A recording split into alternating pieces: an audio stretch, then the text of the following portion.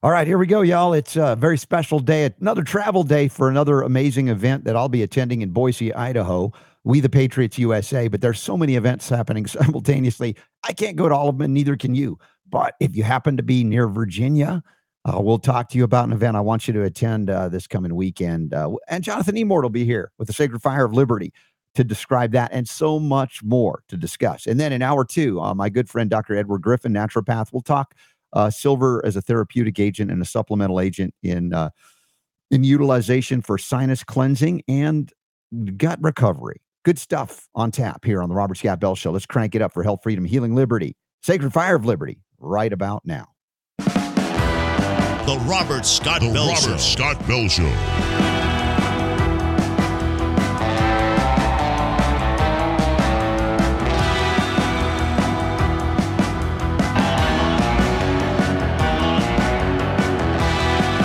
The voice of health, freedom, and liberty. The Robert Scott Bell Show. Welcome, one and all, to a special edition of the Robert Scott Bell Show, Sacred Fire of Liberty, as we have a number of events that you'll want to know about, some of which I'll attend, some of which Jonathan Emord will attend, and others. Of course, always up there at the upcoming events tab at robertscottbell.com, as well as emord4va.com as well. So you'll learn more about what Jonathan Emord is up to. In fact, better yet, let's just ask him. Jonathan Emord, welcome back. Sacred Fire of Liberty is on, my friend. Yes, Robert. Well, this Friday, June the 2nd, in Purcellville, Virginia, we are having a straw poll. The Loudoun County Republican Committee is having the first straw poll of the election season for U.S. Senate.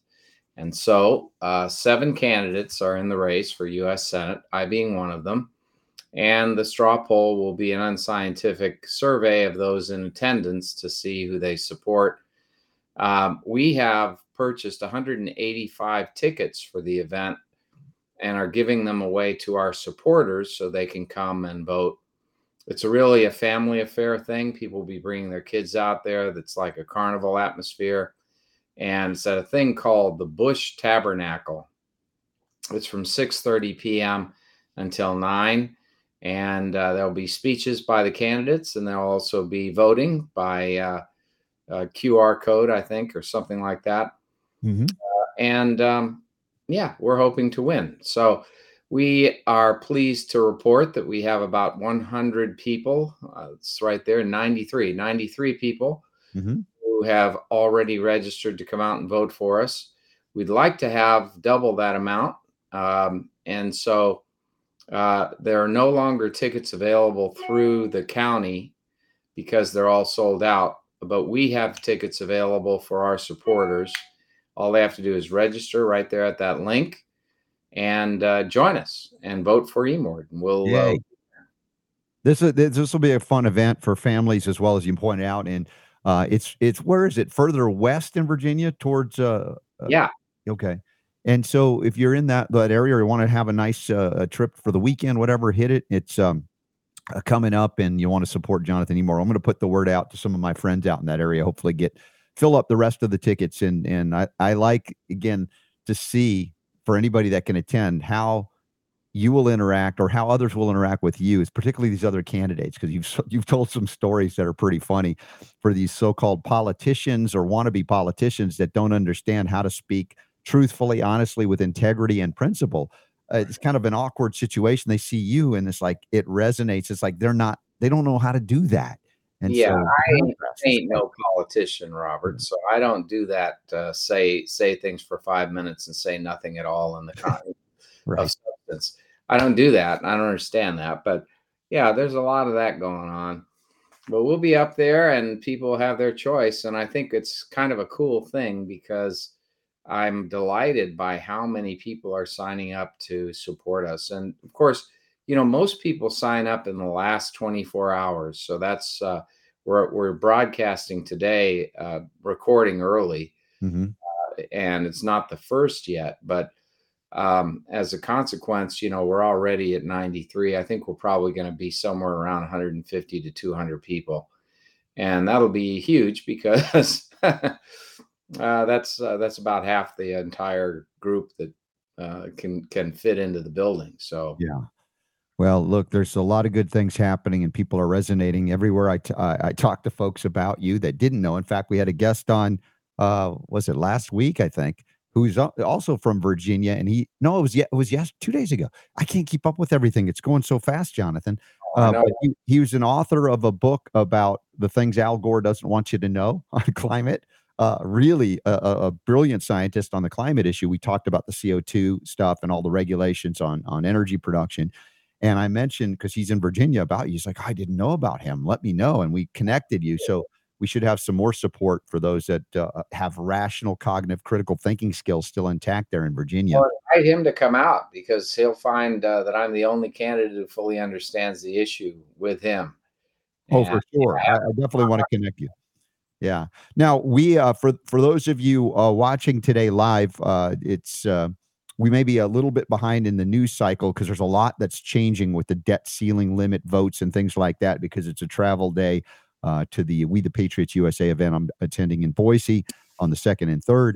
And Jonathan, I just want to get your sense of what's happening there in terms of this ongoing debacle called a debt ceiling limit. Why should we even be having to raise it again and again and again? Because it tells me the fiscal irresponsibility, primarily of the Democrats right now, but let's not, absolve the Republicans of any wrongdoing in here over very many generations and administrations. The ability and willingness to just go spend the future money of the people of America, kids not even born yet, and tie them to a debt for what purpose? Welfare, warfare. Where's the constitutional limitations on the growth of government? well, when is it that politicians are going to face the music and they're going to realize that, in fact, we're driving our nation into bankruptcy, into a state of oblivion financially, $32 trillion in debt? When are we going to face up to the reality of that and not saddle generations in the future with massive amounts of debt? Time is now. Don't put it off for tomorrow. The time is now. And so what they should be doing is introducing a budget that includes massive cuts in federal spending and that vastly expands the marketplace for free enterprise. So you cut taxes, cut corporate and individual taxes, and create incentives for people to get into productive enterprise so that we can bring down the national debt by growing the American pie. Don't assume the pie to be static. Let's grow it. And then let's also cut government spending dramatically. We have $4 trillion of excess spending in 1 year. That needs to be cut out. And this whole idea of just increasing the debt ceiling limits and just carrying on with more and more and more spending is totally ruinous. So when do we face the music? When is it going to happen? And I'm for facing it right now. Let's deal with this issue currently. Let's fix the American budget for the government, and let's fix the American economy by unleashing it and by bringing foreign manufacturers home and by expanding the economic pie here in America so we can have more upward mobility, more prosperity, more progress, more freedom. Yeah. How can we operate in this permanent state of debt? Because debt, as I understand it, is servitude or even slavery to something, in this case, usury that with interest that can never be actually repaid unless you stop, overspending and borrowing and overspending and borrowing. And the weirdness, of course, of the Federal Reserve Act of 1913 has set the stage for this unlimited printing of money and not tying it to any limited resource of value like gold or silver, things like that. So they had the ability through, I guess they call it hypothecating the debt, and then pawning it off on, again, as I mentioned, children yet to be born, much less our kids and their kids when they're born, how they are basically tied into that. It seems to be an unconscionable thing that we're doing to generations to come. And yet, when we talk about the strength of our country, is it because we can go into unlimited debt, or would it be because we're actually producing more than we need, and there we had a surplus, and in that surplus we can grow healthily? Well, debt is ruinous. I mean, if you look at the interest charged on credit card debt now, around 25%, massive increase. If you look at the availability of loans, almost none. You look at the cost of interest on getting a new home mortgage rising and rising. you look at the number of basis points that the Fed has added, and their interest in substantially even increasing more basis points so that the cost of borrowing is almost impossible. This is the sign of a shrinking GDP. This is the sign of a country eating itself alive. And we have to reverse that. And we need prosperity. We need growth. We need economic prosperity. To do that, we have to end the climate change agenda, which is nothing more than a Trojan horse for socialism. We have to revamp energy independence and make us so that we're an energy exporter and replace the Russians in Europe providing liquefied natural gas to Europe. And we need to build the mightiest economic power in the world by enabling free enterprise to reign supreme here. And that is all doable. But we have to get our fiscal house in order. We've witnessed now over 2 decades of profligate government spending. And in the last administration, this administration, I mean, we've witnessed a roaring, massive increase in spending to the tunes of trillions of dollars pumped into the economy all at once. So we have an inflation that's going to be persistent and wicked and hurting those on fixed incomes, hurting those trying to enter the market, kids who are trying to get into business for the first time, hurting small business, hurting everybody who wants a loan or wants to buy a new home or has to have a credit card to help them get by. All of these things are now being hammered by this whole ridiculous, wasteful spending spree. Mm-hmm. So the solution is to roll back the spending, cut government programs, reduce the size and scope of government, and also follow the Arthur Laffer supply side solution of the Reagan era and cut taxes to grow the economy. You'll get more in the end, ironically, even though you're cutting taxes, you're going to get more revenue. Well, what happened then, in fact, mathematically, they saw, wow, how did we cut taxes and more revenue comes in?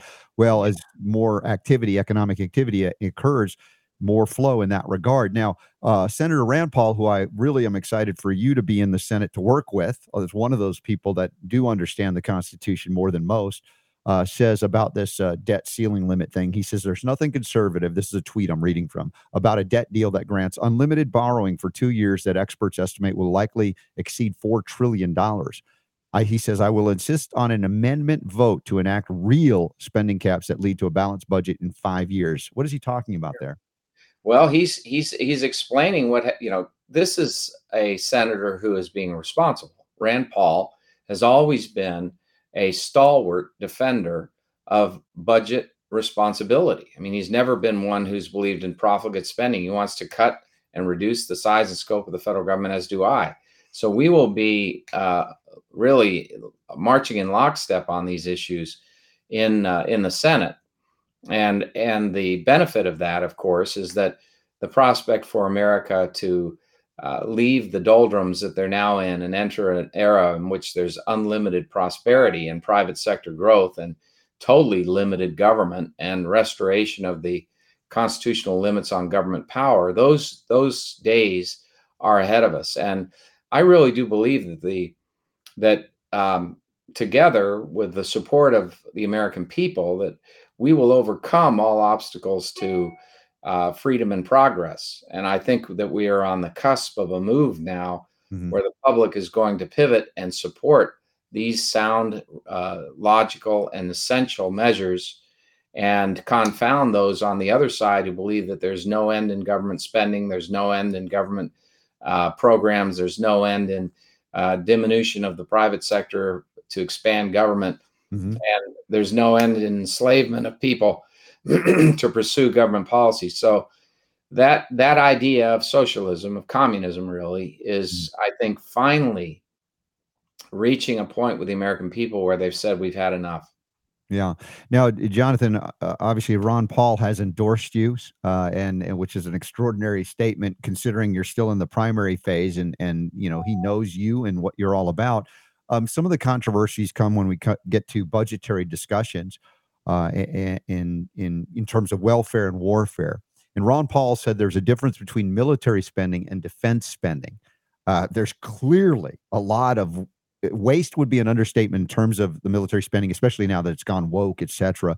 How would you differentiate between that which is of, defensive nature, keeping us strong because we need that immune system as a country, versus what we see like in Ukraine and this militarism that is not truly for our benefit, but for some globalist agenda?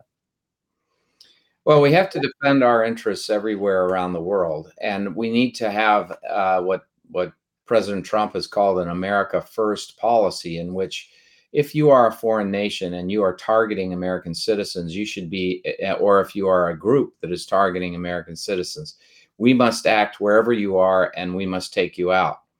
As far as our defense budget is concerned, we have tremendous waste. But at the same time, we have insufficient dedication of resources to the new types of weapon systems we will need to protect our country from the great threat that communist China poses. And that threat is both internal, a security threat, which is ongoing right now as they ravage our nation, taking all of our intellectual property secrets and military secrets. This is going on ongoing. This has to be stopped. And there needs to be a full dedicated effort to do that. That's a part of military intelligence. In addition to that, we need to ensure that we have the most sophisticated and effective weapon systems to defend our nation from a nuclear attack, but also to defend our nation from terrorist attacks, and also to defend our interests around the world where the people are engaged in free enterprise from attacks from various terrorist type groups. We need to deal with the cartels at our southern border. They are a terrorist organization. They are succeeding in killing over 130,000 Americans a year by pumping fentanyl into our country. They're pumping through our country all sorts of criminal elements that are engaged in rape and murder and mayhem. This with the full backing of the communist Chinese. We need to be able to interdict that and prevent that. And so we need actual border protection, which is a national security issue. I've explained my program, which would involve block grants to the states to beef up border protection by having more state police and more National Guard. At the same time, we need to finish wall construction. And in addition to that, we need to have the asylum system revamped statutorily so that if you're seeking asylum in the United States, you would be forbidden from being an American citizen if you come across our border to seek asylum. You should go, and the law should provide clearly for asylum seekers to seek asylum in their countries of origin through the American embassies there, or if necessary in an adjacent country, but not directly to the United States. So that would substantially reduce the numbers that are present at the border, and it would also enable us to strengthen our national security, substantially reduce crime domestically. So there's a lot to be done to make us stronger. But in the end, no matter what we want to do, if we don't start growing the economy greatly, if we don't start building a massive private sector and diminish the scope and size of the federal government and its intrusion into the market, we are not going to be able to keep up with the threats posed internationally to our existence. And if we don't secure our borders, the game is up as well. So there's a lot to be done. But to your point, there's a lot of fat in the military budget. I mean, look, they just spent upwards of $750 billion on a woke agenda. Yeah, exactly. For the military and for state and local governments, in which they are pushing the whole climate change agenda and also this whole critical race theory, racism agenda in the military. That's ruinous. But we take that expenditure and eliminate it and revamp the military and reallocate the resources so that we focus on building the strongest. Our whole focus has to be on meritocracy, building the strongest military in the world so that we are an impregnable nation, that if you dare take action against our people or against our interests, you will suffer a swift and powerful and devastating rebuke. And that needs to be very clear. The international world is the world of lawlessness. We can only have laws that affect our own country. Here we want freedom. We want to protect it. We want to ensure that our people are free. But for those who don't believe in freedom, who are threatening our existence around the world, they need a very clear message. If you behave yourself and avoid hurting Americans, avoid depriving us of our interests, around the world, you may live. But if you dare take American lives, if you dare destroy American property or interests, you must then pay the price. And that has to be very, very clear. In order to have a strong defense, we have to be a functional economy, to your point. And this comes back around to our discussion of the debt ceiling limit. There's a point at which, and Ron Paul would say this, if you want to, continue to rule the world or be the policeman of the world, you can't do it when you have an economy in shambles, when you have an overgrowth of government that's so large that even the American people at home. I think that both Ron Paul, and I share this in common. I don't believe in military adventurism. I don't believe in trying to make Iraq, for example, a Jeffersonian democracy. I think that Bush era effort of having a permanent United States Army in Iraq and propping up a regime there that would reflect Jeffersonian democracy is the wrong way to go about this, because people are entitled, even if they're wrong-headed in our view, to their own self-determination. Right. But what they are not entitled to do is threaten American lives, blow up American property, take America and try to destroy it. That's where we draw the line. If you attack us that way, we must respond, and vigorously and powerfully and in a devastating manner.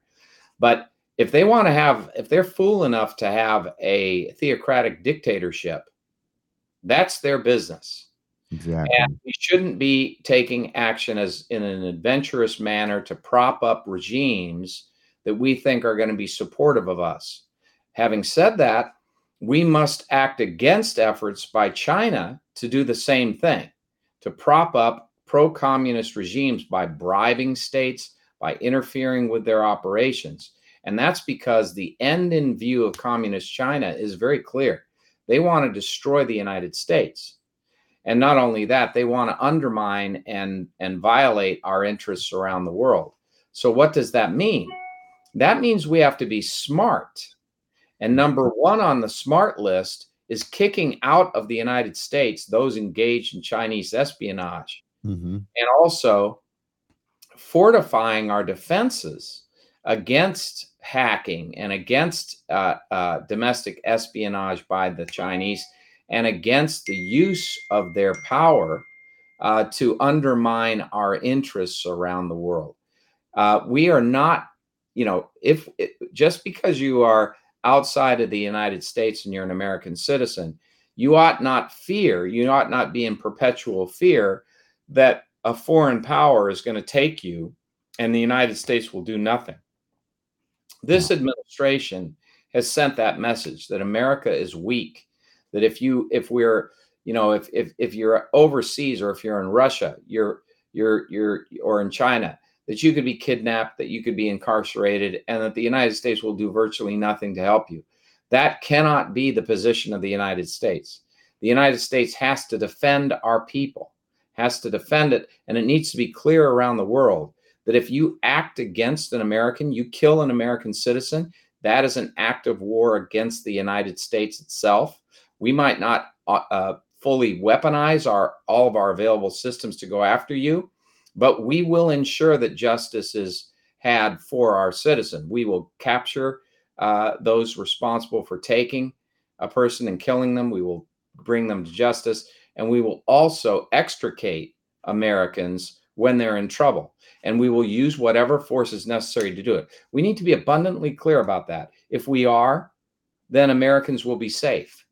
But you see, Jonathan, let me just bring this one point up.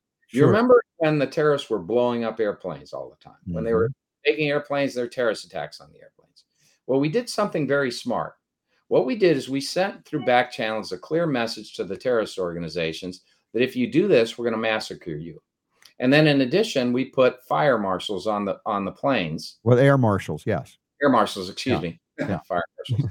Air marshals on the plane. We should have put fire marshals on just to be safe. Air marshals on the planes, and we made it clear. And then we actually had several instances where attempts were made at taking down aircraft, and they were shot through their seats in their aircraft. And then in addition to that, The American people were given full and free information about what happened, and American citizens began to take down these people on aircraft. So, I mean, we are a great people. We have many enemies. They want to kill us, and we need to be able to protect ourselves. And we need a government that will stand up for us. Well, and we cannot do this in weakness. And that's where I keep coming back to the indebtedness, for instance, to China. An unfortunate mortal enemy to the United States. They would love to see us diminished or eliminated if they could. And they're doing it via the economic war that our people don't seem to understand, without necessarily firing, missiles and shots and bullets and things, simply by bringing us to our economic knees in debt. And I'm just like, I don't know enough of the Republicans that understand that vulnerability that we have. As we talk about the ability to be strong and have a military defensive capacity, which is vital to the constitutional, our endurance. But then again, we have a government that looks at the American people who appreciate Thomas Jefferson and the founding fathers as enemies of the state. You know what I don't like, Robert? What I don't like is that while Speaker McCarthy was negotiating with the Biden administration on efforts to restrain spending, and they had some limited successes hither and yon. What they did not do is simultaneously campaign to the American public and explain, this is what the national debt is. This is where we're going. This is how much money we're spending on a daily basis. This is what this is what it means for future generations. And we have got to stop this now. They needed a full court press, and they got a half court press. They needed to take this to the American people and explain why this debt is ruinous to your own financial situation, why you're paying more in interest from expenditures that are gone wild and so forth. They needed to make that case, which is yet to be made, to the American people. Spend the money to do it. Bring it to the American people. And if they had done that, the pressure on the Biden administration would have been substantial. And we would have seen substantially more cuts. And what we have instead is really virtually no cutting at all, and just a narrowing of the debt, the elevation of the national debt. Mm-hmm. But it's not enough. We have to cut spending and do it meaningfully in a very significant way. And that's not what's happening. No, not at all. And so, folks, if you're not on board yet, please support Jonathan Emord. If he were in the United States Senate replacing Tim Kaine, he can work with others. And again, I know your position is not about whether somebody's a D or an R. It's about, what are they standing for? It's beyond the divide, if you will, and what we are all under threat of, should we not come back to our constitutional senses, so to speak. And that's a big part of what we do here with the Sacred Fire of Liberty each and every week with you on the air, to talk about these issues from a fundamental, again, principled perspective. And I bring up the domestic terrorism of our own government against the people who simply want freedom of speech on many issues, political and related to health issues, the challenges we had under COVID, because they're continuing to suppress our speech. We're still banned on LinkedIn for shows that we did together, much less our discussion that we have been proven right time and time again over the course of the COVID nonsense and narrative, that if we had freedom and innovation, the physicians, the doctors, the holistic and integrative physicians as well, working together would have curtailed the many deaths. I would say thousands, if not hundreds of thousands of people would still be here. Yet we're still looked at by our government, the regime that is in control right now, as enemies of the state for wanting to speak out about freedom in health and healing. Well, it's even worse than that. I mean, the Biden administration has basically categorized anyone who has a conservative view or believes in the Constitution as a domestic enemy. Mm-hmm. They're not only weaponizing the censorship regime, but they're also weaponizing the Department of Justice and the FBI in going after people who are doing nothing more than articulating a conservative viewpoint. And this is the most grotesque politicization of the enforcement powers of government that we have ever seen. It is a massive corruption that is ruinous. They've created a two-tiered system of justice. If you are an American citizen, you rank below an illegal alien.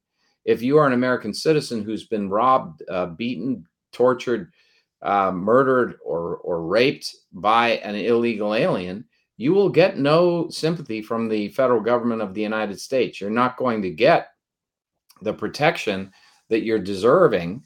And then in addition to that, if you remember the recent event at the Catholic Church in Richmond, Virginia, where the local FBI office had produced a memo in which it characterized parishioners who went to the Latin Mass as vulnerable to white supremacist influence.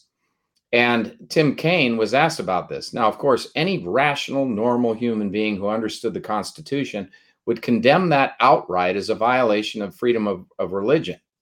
To have the FBI going into churches, conservative Latin Mass Catholic churches, and searching to see if there's anyone who has a scruple that suggests that they're a white supremacist. Are you kidding me? No probable cause of any criminality, just looking for political enemies, right? Well, none of us likes white supremacists, those who believe in racism, albeit CRT is all about racism, and the Biden administration endorses that racism.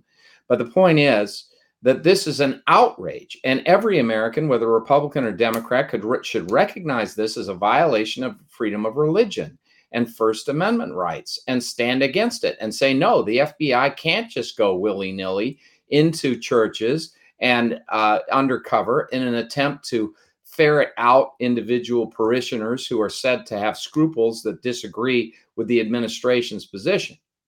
That's not a crime. If they're engaged in a crime, yes, but if they have a repulsive viewpoint, that's protected by the First Amendment. If they act on a repulsive viewpoint that causes injury to somebody, then you have an action. But what did Kaine say? Kaine said he had no problem with the FBI doing this, fully understood that there are probably white supremacists in the Catholic Mass, Latin Mass. Kaine is Catholic. And he had no problem with the investigations going on, the undercover agents in churches. No problem with that. What he had a problem was they didn't adequately communicate to the leadership of the Catholic Church. That was his problem. Now, that's not a person who loves civil liberties. That's not a person who loves your rights. That's not a person who cares about protecting your freedom of religion and right to worship. It's just appalling to me that somebody like that would think that way. Well, look at the agenda here. I've just sent it an article over. You can open it, and you just think this is the Babylon Bee, a spoof. But an article actually at the New Yorker magazine says the rise of Latino white supremacy. Wait, what, excuse me? You know what? I've been everywhere, all over Virginia, and I've yet to meet a white supremacist. I'm sure there are white supremacists somewhere, but I'm telling you, if they're there, they aren't visible, and if they're there, they're very hard to find. Having said that, if you find someone who's stupid enough to be a white supremacist who bases an opinion on the color of your skin, by the way, the whole Fairfax County school system does that. The Loudoun County school system does that. They have race-based decision-making. They're going to get rid of meritocracy in favor of critical race theory, race-based decision-making. All right, so there's racism in this country, all right, and it should be ferreted out, and it violates the Equal Protection Clause in the Civil Rights Act, and I'm going to enforce those against those institutions, including state educational institutions, and cut off their federal funding if they engage in this kind of racism. But when it comes to the search for the white supremacist, you're going to go pretty doggone far and wide to find one in America. And to say like Biden says that everybody's a white supremacist. Any conservative is a white supremacist as far as Biden is concerned. Same thing with Kamala Harris. When it comes to the truth, however, the mere fact that a person is conservative does not mean they're a white supremacist. The mere fact someone's conservative doesn't mean they're a racist. In fact, a true conservative is anything but a racist. A true conservative believes in individual liberty and freedom of choice for all, regardless of race. That's the legacy, the true legacy of Thomas Jefferson, who wanted to end the institution of slavery in this country, Mm-hmm. who actually wrote the Declaration of Independence, all men are created equal, in that old English reference of all men meaning all people. And if you have any doubt about that, read the 168 word paragraph he wrote in the Declaration, in his draft of it, in which he declared the institution of slavery an abomination brought on the colonies by George III, and said it violated the rights of the enslaved people. The Mm-hmm. rights of the enslaved people. Who are the enslaved people? Men, women, whites, and blacks. A lot of blacks and several thousand, tens of thousands of whites at the time. So, Well, and we come back to debt because all slavery is an economic, primarily an economic issue. And ultimately, whoever is running and owning and controlling other people, they couldn't care what color of the skin you have in reality. And now we've entered into a process of what we call voluntary servitude, right? Involuntary was outlawed. But voluntary, you could still volunteer into debt slavery. And I come back to the behavior not only of our government, if we can call it that, Jonathan, but the American people who have learned a lot from their government about how to operate in the economy, and that is through debt. There's an article in The Hill that just came out recently called, it says Americans owe $1 trillion in credit card debt. Now, this is the result, of course, of a weakening economy, an economy that is increasingly forcing more and more people to work longer and longer. Or we've talked about the transition in the 20th century where you used to have one breadwinner, so to speak, in a family, and one of the family could stay home as a parent to care for the children, if you will. And that's long gone in most families. And so the indebtedness to government, the pay the cost of government, which is outrageous, has led itself to the behavior of most Americans operating on a shoestring or in debt just to get by with daily bills, with credit card debts running into $1 trillion. well, and it's going to get worse because look, people on fixed incomes, people who are in retirement, people who are just getting into the marketplace, people who are, for whatever reason, due to illness or to disability, cannot fully participate in the market. All of these people who are suffering are being hammered by this debt. And they have to resort to what? When they don't have when the cost of everything is going up and the money that you're receiving is not. Mm-hmm. And what are you going to do? You're going to rely on credit cards. You're going to rely on anything you can to get by, and that's going to mean more debt for you. So this $1 trillion, you watch, this $1 trillion is going to mushroom, and it's going to be substantially higher than $1 trillion in just a matter of months. Mm-hmm. The reason is inflation is eating people alive. They can't afford to put gas in their car. What do? You can't afford gas in your car. You suddenly start spending more on your credit card beyond what you can pay monthly. It adds to debt. Then where are you? So this is the way it is. People are sinking in a well of debt that is being created by federal government spending. It's as much of a tax to have inflation eat your income as it is to have the government directly tax. It's the same thing.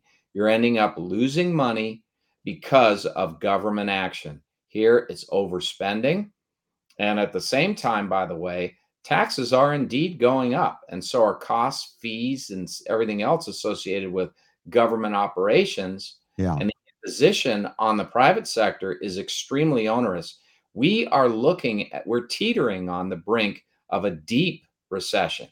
We are in a recession. They say, no, we're not in a recession. In fact, we are in a recession, and it's going to get much worse until we move this ship. We right this ship and send it in the right direction, which is toward freedom and progress, which depends on tax reduction, which depends on massive government spending cuts, which depends on growing the private sector and shrinking the government sector. And we can do this. And this is the plan I have for America and for our state in Virginia. And I want the people of Virginia and the people of America to enjoy the greatest prosperity ever. And we can have that. We would have an economic boom in this country, the likes of which you've never seen, if we substantially cut taxes on individuals and on corporations, if we invited back from overseas foreign companies that are there, particularly the pharmaceutical industry in China, invited them back with tax incentives, if we broke down barriers to freedom of informed choice by patients so that the censorship at FDA would be ended, so that information could be supplied, people would be, if more information were out there, Yeah. realize what would happen to the health marketplace. Oh, transform. If we dropped a lot of the licensing restrictions, if we eliminated a lot of the regulations, if we ended censorship of nutrient disease information, we would have a market that would just be going gangbusters because people would be, and the whole argument against that is, fraud will be everywhere. Well, you know what? That's just simply not true.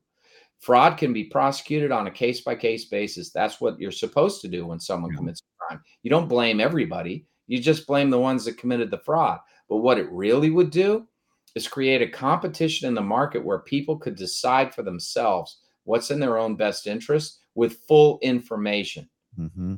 And just making a decision based on full information will improve health outcomes. And what does that mean? That means less reliance on public services. That means less dependence on government. And that means far more independence and freedom for the American people. So that means that's far less money for the pharmaceutical industry that has purchased, let's just call it the oligarchy in many ways, the regulatory capture that if anybody doesn't see that yet, I have to use the word moron because it's so obvious to everybody what has occurred. But if you're more reliant upon that money flowing into you, you don't care about what we're talking about, Jonathan, and what you would help facilitate in the U.S. Senate, which is the rolling back of these regulations to allow for freedom of speech and freedom of good scientific information that would open up the floodgates for health and wellness like never before in our lifetime, to witness people recovering and not having to rely upon a system that is so far beyond bankrupt in terms of Medicare, Medicaid, et cetera, which only allows for monetary expenditure into one arena that manages diseases that are often created by their interventions. So we have a hopelessly corrupt FDA. It's a captive of the drug industry. All you need to know is that the drug industry itself, when they petition for new drug approval, submit their own testing on their own drug. That's an inherent conflict of interest. You think you get an unbiased, objective scientific assessment of a drug when the party that has spent literally hundreds of millions of dollars to develop the drug is the only party testing it? So you have a financial interest to get it into the market. And that interest in getting into the market you don't recognize as a conflict with independent safety and efficacy testing.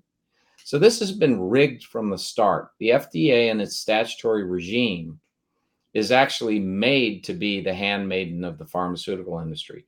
And we have had whistleblower after whistleblower, dozens of them, flee the FDA as medical reviewers, pop up in Congress, and lay out in clear terms with emails and all the dirty laundry coming out about how the agency heads and their division heads have been basic over and over again lapdogs and servants of the largest pharmaceutical companies in the history of the world. From Vioxx, where they knew fully well that it was heart toxic, they kept it on the market anyway. It was actually Merck itself that withdrew it under an avalanche of product liability suits. But when it came to Lester Crawford, the FDA commissioner at the time, what did he do? In the face of his own medical reviewers saying the heart toxicity is an enormous problem, he approved it for pediatric rheumatoid arthritis patients, for kids, even while against all the evidence of heart toxicity. Now, why is that? Well, could it be that when Lester Crawford left the FDA, he went to work for Policy Directions, Inc., and one of its substantial donors to that lobbying organization was none other than Merck? Mm-hmm. When do we recognize that there's these conflicts of interest and that FDA is hopelessly, irredeemably corrupt? And I deal with that all the time over there.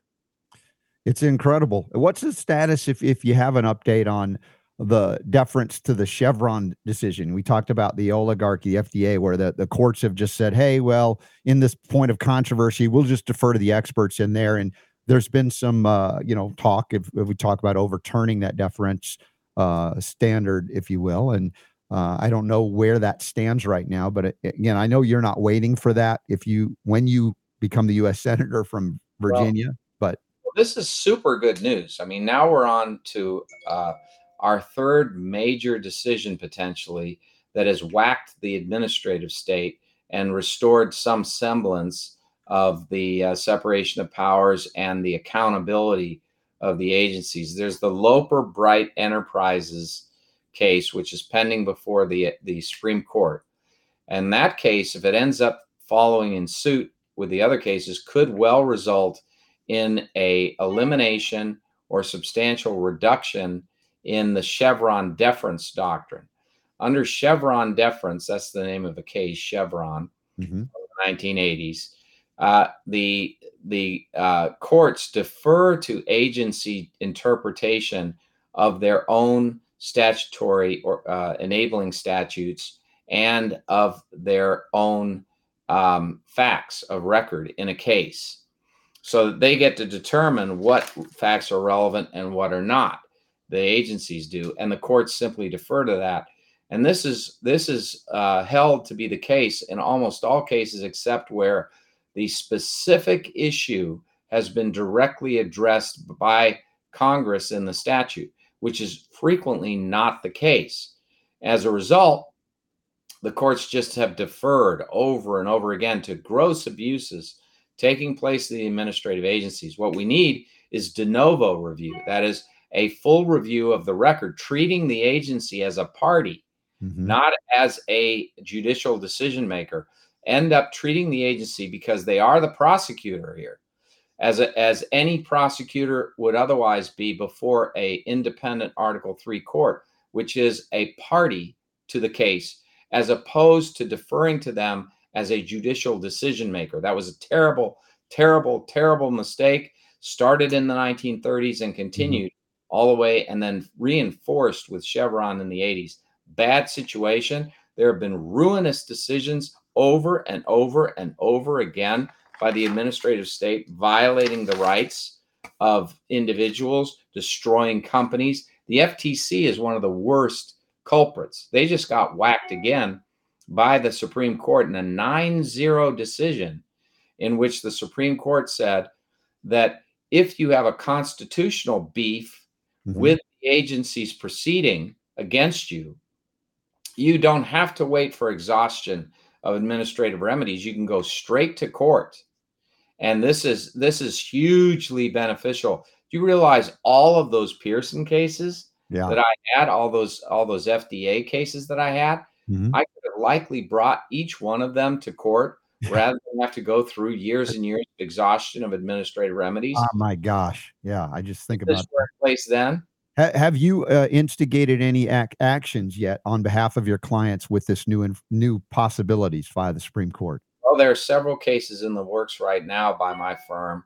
And yes, this is going to result in a lot more litigation against the government, which it should, for the abuses that have taken place in the administrative agencies. I've got one case right now pending in California in federal court against ECT, electroconvulsive therapy. That was a nasty little rulemaking that they had at the FDA, where they changed the standard for ECT medical devices to make them more available, despite the enormous amount of adverse information and despite the utter lack of proof that sending 240 to 420 volts of electricity through the temples of through your brain, resulting in a grand mal seizure and obliteration of your memory, is somehow considered an efficacious treatment rather than a act of torture, which it is.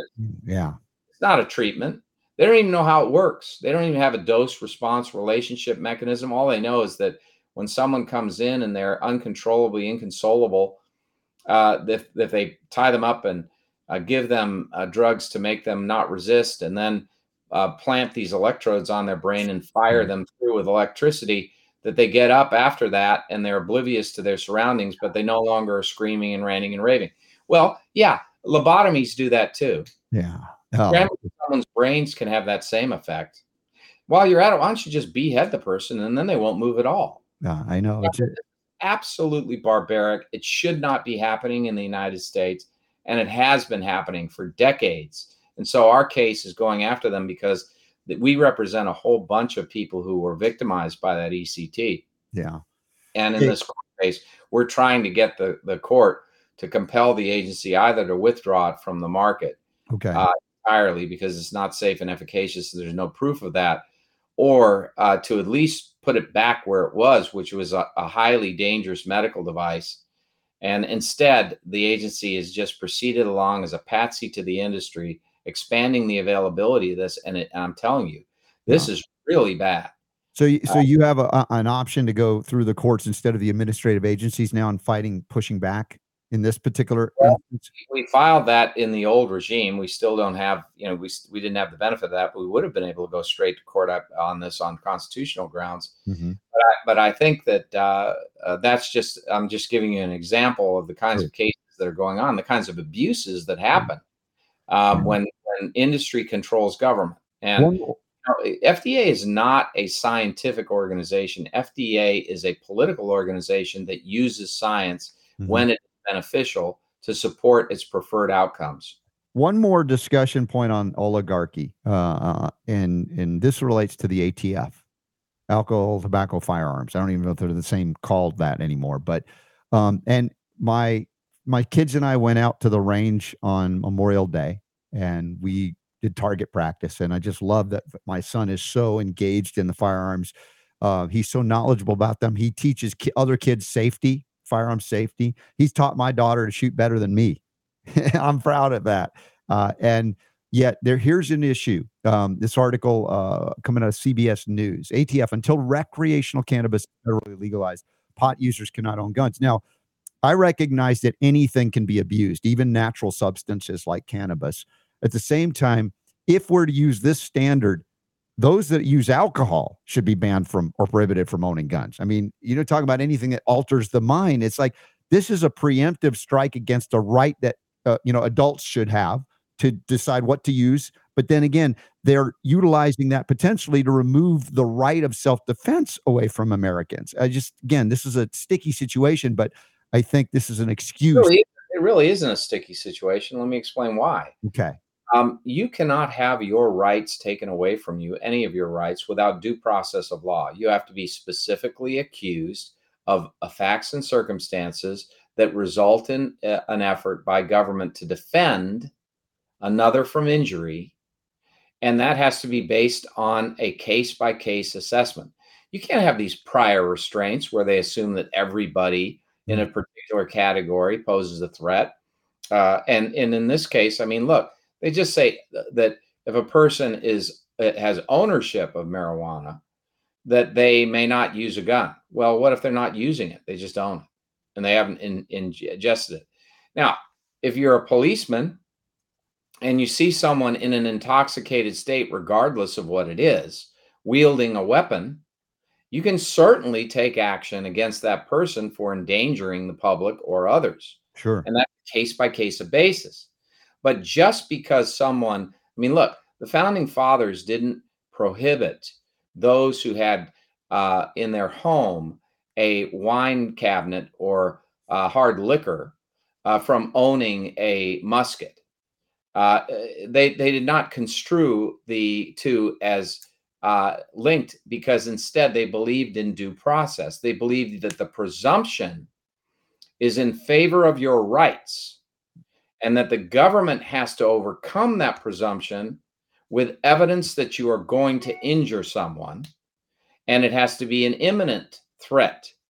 And when it comes to this whole regime of prior restraints, which is the modern effort to deprive us of our liberties, they want to use any type of basis whatsoever. The next thing they're going to say is that if you don't have 20/20 vision, you can't own a gun. Yeah. Or they're going to say that if you're disabled, you can't own a gun. Or they're going to say that if you in the past were arrested for an offense that was violent and you currently own a gun, you may not own a gun because you have a proclivity to be violent. I mean, the red flag laws are outrageous. They say that if a neighbor even accuses you of being a person who might endanger the community, they can go in and seize your weapons. We have one of those in Virginia right now. But how about having a low social media credit score or the wrong religious views? Any of these things could be used. Then in the end, you end up with this broad, progressive, public interest concept that if the government thinks that you may be a harm to yourself or others, you can have all of your freedoms taken away. Why not? You can no guns, no. And so the problem with that is, in the absence of specific evidence showing that you pose a threat, we are enabling the government to enslave us all, to take away our right of self-defense.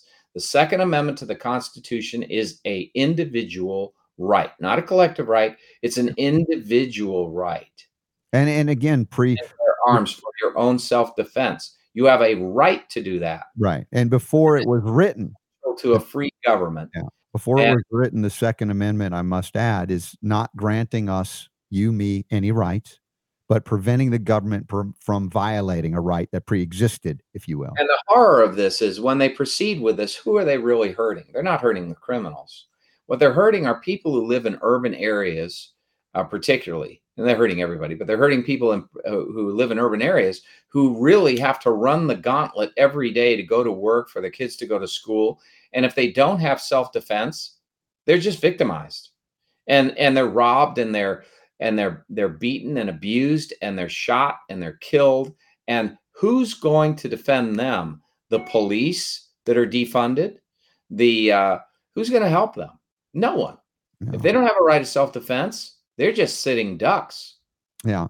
Jonathan Emord, emord4va.com, linked up in the show notes at robertscottbell.com. I want to remind you, as we open the show today, talking about the Loudoun County Summer Jamboree, Friday, June 2nd. If you're listening live on Thursday the 1st, it is tomorrow. If you're listening later, get over there. Hurry. And they've got free tickets, and we have that link in the show notes to participate in this Loudoun County Summer Jamboree, where you can vote in the straw poll for Jonathan Emord for the United States Senate in Virginia. And you don't have to be from Virginia in this. This is not an official election, but it's part of the strategy and the promotion of Jonathan Emord in awareness in the state for what he is attempting to do, and what and I believe shall succeed in doing, and that is displacing the current U.S. Senator there called Tim Kaine. And I just want to encourage all of you that are in anywhere near Virginia to head on over for that. But go to the website, emord4va.com, which we have linked up, and you can basically sign up. It's free, and attend and be part of that event and many other events coming up. Hopefully that I'll be able to attend some more of them, as we did that tour. Gosh, has it been a couple of months already in Virginia, the first 3-city tour, which was fantastic, and a couple of events outside of Virginia as well in support of your candidacy. Well, yes, sir, Robert. It's been a blast, and we'll keep doing it. And yes, if you support my campaign, go to emord4va.com under the events tab, sign up, and come on out and vote for me. It'll make a big difference. We are at this recording, which is before the actual airing, we are at, I think, 94 people who have registered. Maybe that's gone up since we've been on the air. Yeah, we've got 185 tickets. So come on and sign up and support us. If you don't support us, don't get one of our free tickets. Yeah. But if you do support us, and we'll vote for it, come on out. Yeah. All right, Jonathan. Thanks for flexing with me on travel schedule to get this show in the can to get together. And appreciate you so much. And I look forward to hearing about the event next week on the next Sacred Fire of Liberty edition of the Robert Scott Bell Show. Appreciate you, my friend. Sounds good, Robert. Take care now. All right. Thanks so much. Next hour, we have naturopathic physician, Dr. Edward Griffen, my good friend. We'll talk silver therapeutically, supplementally, and more for sinus issues, for gut issues. And we have a special offer for you to access what we talk about too. So stick around for that and a whole lot more. Go to robertscottbell.com. You can sign up for the newsletter there, or just text my initials RSB to 22828. Text RSB to 22828. And perhaps we can get you some plug in on the great Cardio Miracle webinar we did the other night as well on hormone health.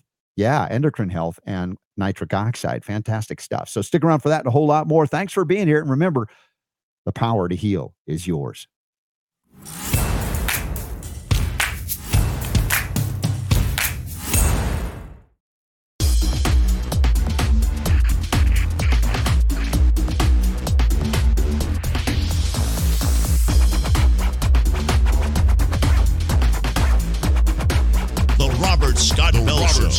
Bell Show.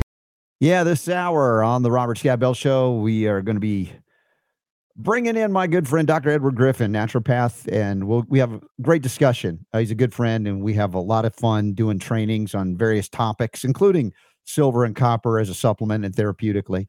And we'll help doctors, we'll help lay people, and everybody in between. And so look forward to our discussion today, including sinus health and gut health and more, probably a lot more. After the show today, heading to Boise, Idaho for the We the Patriots USA National Conference. Thanks to Brian Festa. And we got Dr. Ryan Cole joining us there, Steve Dace, James Lyons Weiler, Dr. Jack, Brian Hooker, PhD, Connor Boyack from the Total Twins book series, and more. And I hope that I will see you there. And if not, hopefully you'll go to the Jonathan Emord event in Loudoun County, which we talked about last hour. And there are other things that we've covered.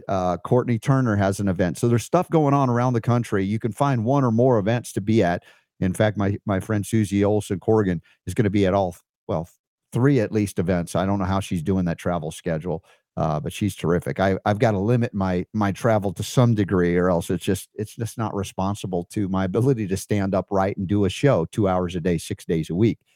Or as we say now, 2 hours a day, 5 days a week with one additional hour we've been doing with Sunday Conversations. And they're always really fantastic. Remember last weekend, we did the G. Edward Griffen interview and focused on the Red Pill Expo coming up in August in Des Moines, Iowa, which I'll be speaking at. I'll be emceeing as well. And we also discussed the benefit that he's had from using the Folium products, foliumpx.com. Bobri Oren and Dr. Christner was on with us discussing the benefits of a supercharged, super powerful antioxidant, counteracting a lot of oxidative stress and damage, including ionizing radiation exposure, which is an issue in certain areas. And from time to time, these accidents can happen. You need to counter it. So check out foliumpx.com. Use the discount code RSB10 to get 10% off as well. And come on out to some of these events. You'll get to meet Bobri and others that are using it, as well as some of my friends, that from time to time are on this show or at events that I'm at, like my friends from Nutritional Frontiers, Jamie Dorley and the crew. They have done extraordinary work in getting really sound validated products, including the Enter DMG that I recommend for everybody, the lozenge I travel with. You never know when you're exposed to glyphosate. Even in cleaner foods, you think they're clean, that everything's sprayed or oversprayed. And so we need to counteract that. The DMG dimethylglycine is an excellent product. And use the code RSB15 for all of the products that they have at nutritionalfrontiers.com and cbdnf.com for their certified organic U.S. grown hemp CBD products. 15% off with the code RSB15, even on sale items. So you can double dip, which is awesome. And finally, a big shout out to Julie Whitman Klein and the family at Trinity School of Natural Health, trinityschool.org. And remember the TrinityHealthFreedomExpo.com. That's coming up mid-October, among other upcoming events, but that's the big one, the Health Freedom Expo.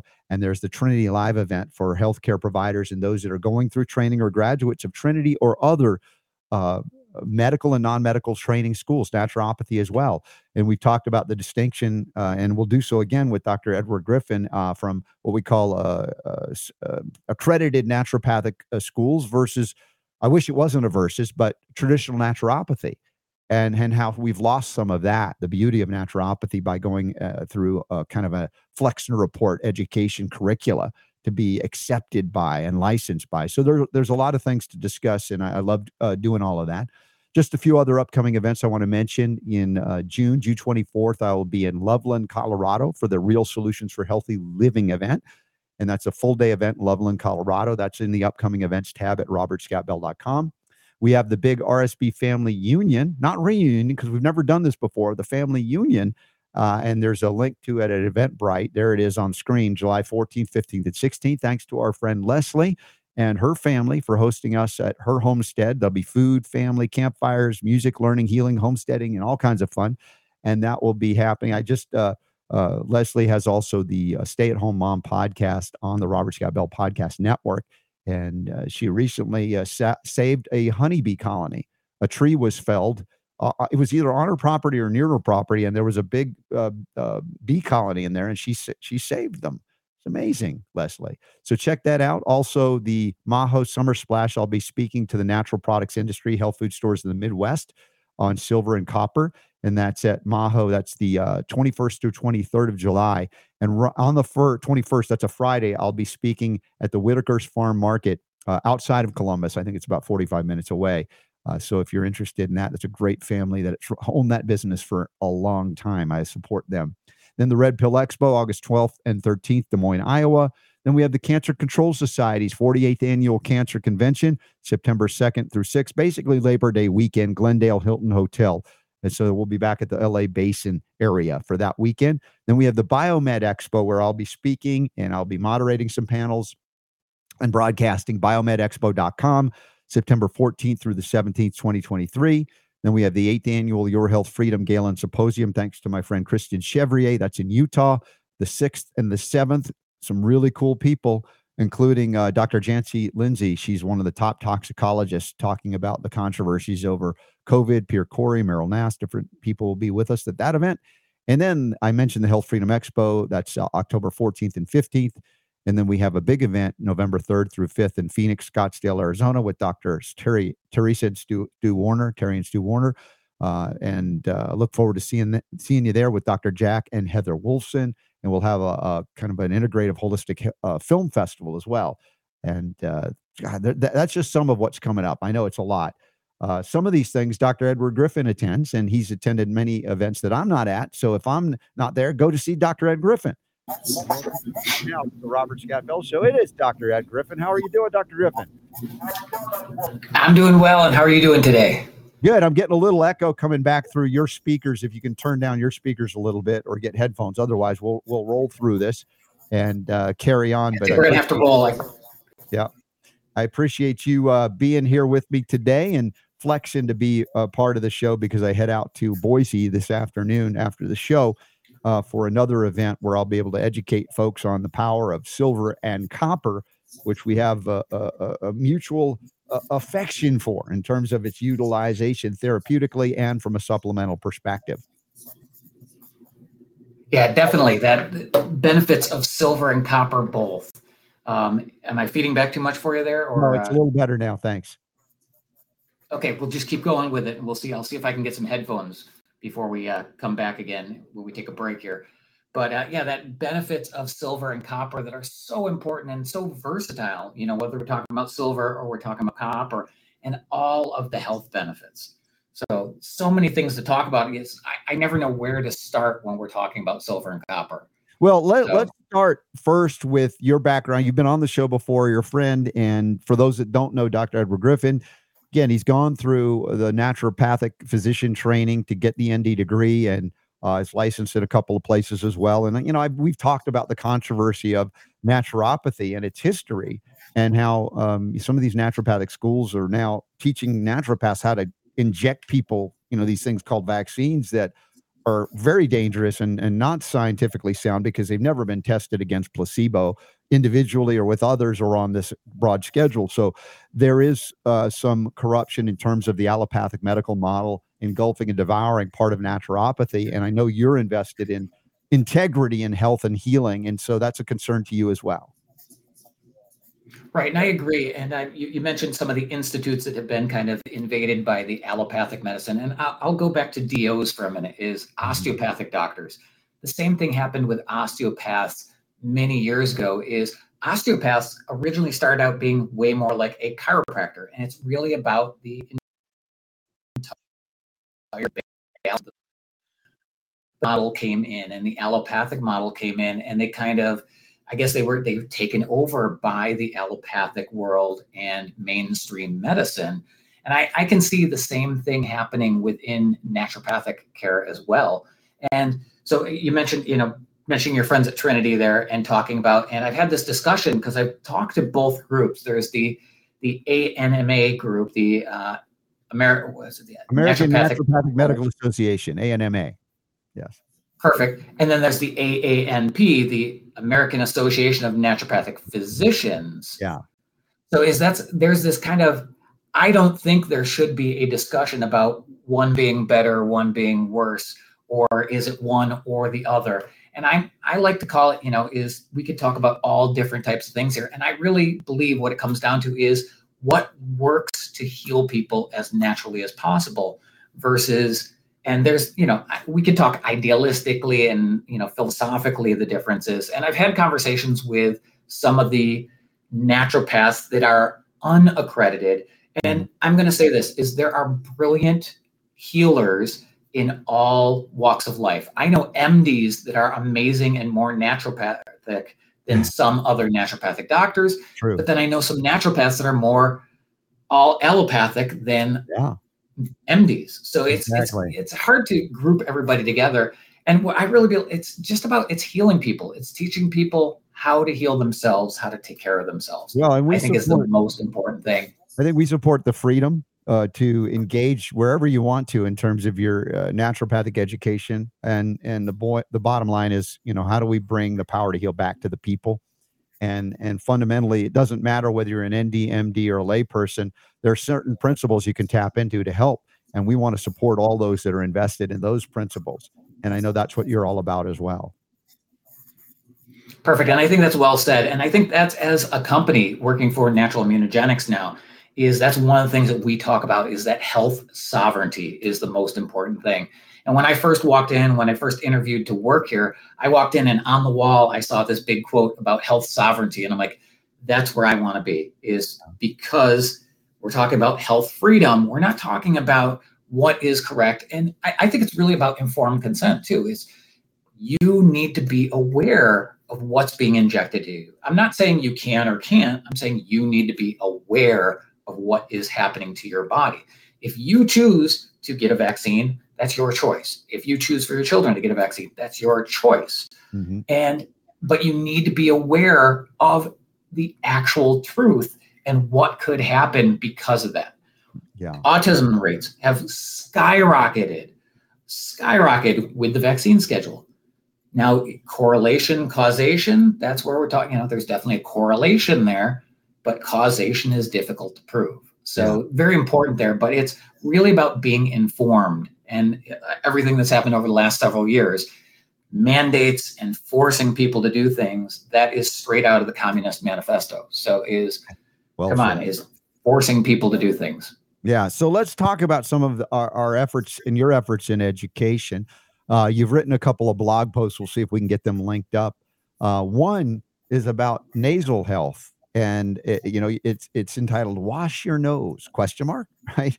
And when I wrote that I was being asked to write something about allergy season, and then because of, again, the laws, because of DSHEA, we're not allowed to say certain things. We can't talk about allergies specifically, but how do we talk about healing the body or working with the natural immunity of the body? So, I mean, we think about it, and if I think you've probably had a chance to read this article or flip through it really quick. I start out with, if your hands are dirty, what do? You wash your hands, a little bit of soap and water, but it's easy because it's on the outside. But now, what happens when we're getting sick, or when we have allergies, or we have this mucus, or we have all of these things going on in our sinuses and our nasal cavity? Why don't we wash our noses? We think about, it's dirty, something's happening. If we got bacteria, we got a virus, why don't we wash our noses? So this is kind of interesting, is mucus, and where does it come from, and how important it is. Mucus is very important. It's not that it's a bad thing. When we create mucus, it's our body trying to get rid of something that doesn't belong there.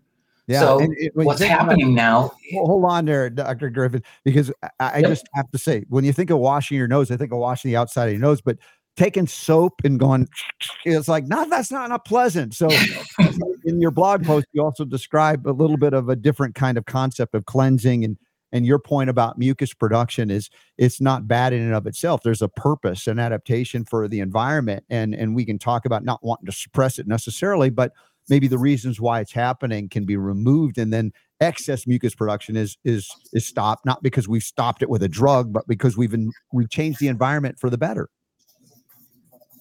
We've changed the environment, and we've supported the body's natural way of healing itself. So our body creating mucus is now to get rid of these bacteria, get rid of these viruses. So now by thinning the mucus, or helping to rinse, helping to cleanse, we're supporting the body in getting rid of this. Now, you can do this. Most people are familiar with the neti pot. So using the neti pot is a great way. Saline, using salt and water. Most bacteria, most viruses can't live in a saline environment. So very beneficial right there too. But you're also thinning the mucus and helping get some of those mucus out. So you're supporting the body with dumping the bacteria and virus from your body. Now, on the other hand, instead of just using something that's just cleansing, how about something that's now going to support your white blood cells, support your immune system in creating more to get rid of and the body's natural ability?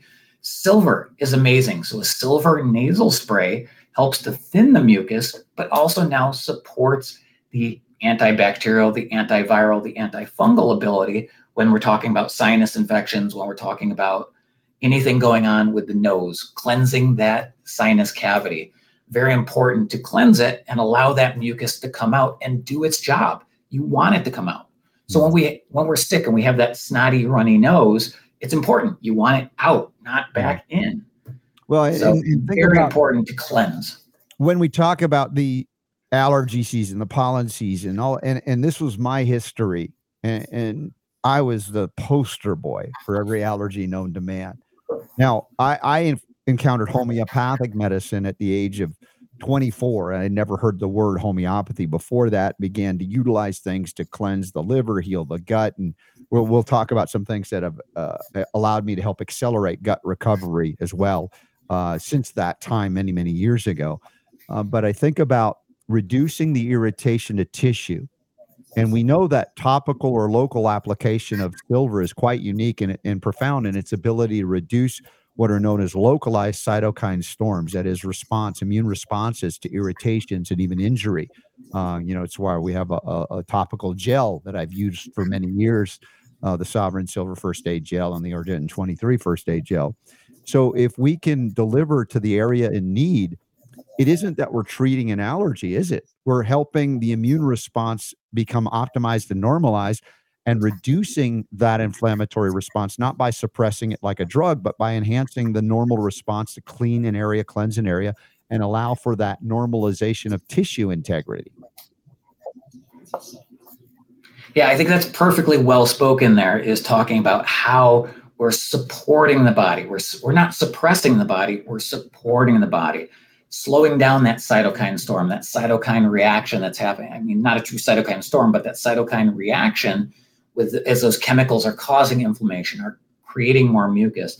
It's your body trying to get rid of something, trying to protect itself even further. So we're supporting the body's natural response. And by delivering directly into the nasal area, into the sinuses, you're now, again, point of foci that we are getting to support the body's natural response. It's not that we're suppressing, we're supporting the natural response. Yeah, making more efficient and, of course, accelerating through the most discomforting parts of these things. And, it's a fine line to walk in terms of bodily response, supporting structure and function, and going into the thing they call a disease claim, which is why, last hour talking with Jonathan Emord, who's an amazing attorney who's beaten back the FDA so many times, recognized that freedom of speech in healing, freedom of scientific speech in healing is something we don't have in America because we know what we can do, but we are limited in what we can say. Yeah, I think it's a little bit crazy that we're limited so much on what we can say. And this is without pushing the line too much of what I'm allowed to say and not allowed to say, is because, Deshays and why I'm trained and licensed as a physician, but because I'm a company, I'm not allowed to say things that I know are true.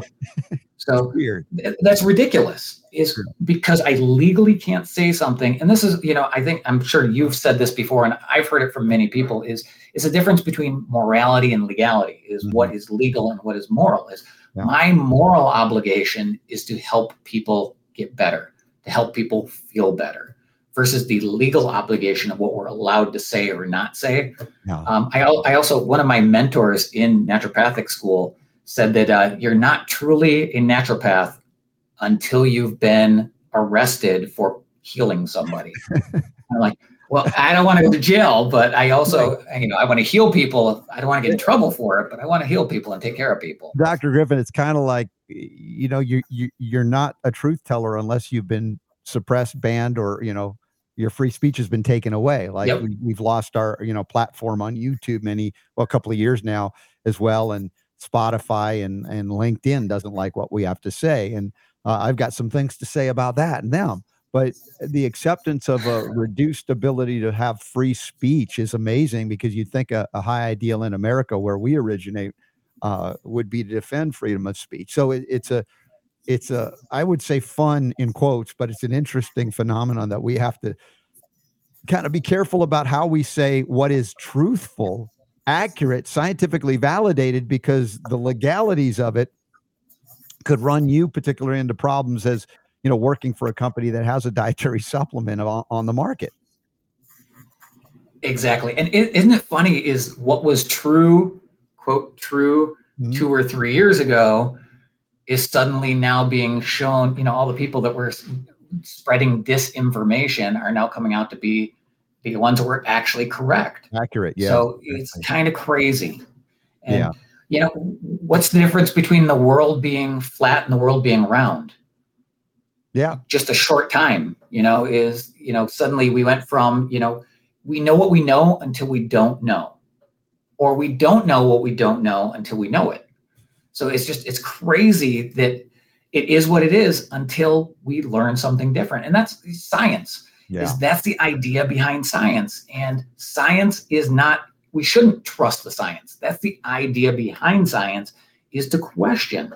Science is a modality, is a method of questioning things to prove what's factual.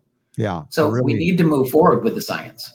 Yes, and of course, I can speak a little bit more freely than you, but at the same time, I want to Correct. honor and acknowledge your presence here on the show, and that's why it's kind of subtle hints and things that we're discussing here. Now, one of the things I do want to talk with you about, and you've also found it pretty profound in my journey back to health, and you might want to share a little bit about your journey, because you were also challenged pharmaceutically, as I was in my younger life, to overcome a lot of challenges. And I've talked about my gut recovery. Took about 2 intense years of working with natural medicines, remedies, homeopathics, supplements, going clean or organic, working with my liver and my gut to recover the bulk of the function that I had lost due to relying on toxic poison, because I was raised pharmaceutically and medically. And yet, when I learned of the properties of silver, and specifically the bioactive silver hydrosol, if I could find a way to deliver them to an area in need, and we talk about the inflammatory response, the immune response, the cytokine response, a lot of the damage to our immune system is due to damage to the gut, the microbiome itself, or the home for the microbiome. And so you have another article here, it's kind of a blog post about rest, digestion, and healing, the parasympathetic focus to wellness. And I'm sure it involves some discussion of gut as well, but maybe set that stage and again, relate some of your journey too. Perfect. Yeah. And I think that's a great segue there, is we think about the parasympathetic and the sympathetic nervous systems and how they are kind of opposites, but how well they work together. And in medical school, you learn sympathetic, or any anatomy and physiology, sympathetic is fight or flight, and parasympathetic is rest and digest. But I added into that when I wrote this is rest, digest, and heal, because that's when we're resting, that's when our body has the opportunity to heal. And now that parasympathetic focus on wellness is, in this case, in this article, I was talking a little bit about sleep and immune health and our digestive system and how they're all related. And I related it back to that, what came first, the chicken or the egg? Did the chicken come first? Did the egg come first? Where do you start? And so I think a lot of things all relate back to, sleep problems, immune problems, wherever we're talking about. I believe they're all coming back to gut health. We know that 70 to 80% of the immune system starts in the gut. So now when we're talking about gut health, we're talking about everything that we're exposed to. Think about all the over-chemicalized foods that we eat. Think about the over-processed foods. Think about the high sugar that is now reducing our immune system. Think about all of those pieces together, and now throw on top monocropping and glyphosates and Monsanto and all of these other poor food choices that we make. Sugar is more addictive than drugs. Without getting into any specifics there, sugar is more addictive than nicotine. So sugar is being added to our foods, and we have a whole generation of kids, now young adults, even to middle age, that are completely addicted to sugars and addicted to these highly processed foods. And that's what it is. It's a food addiction.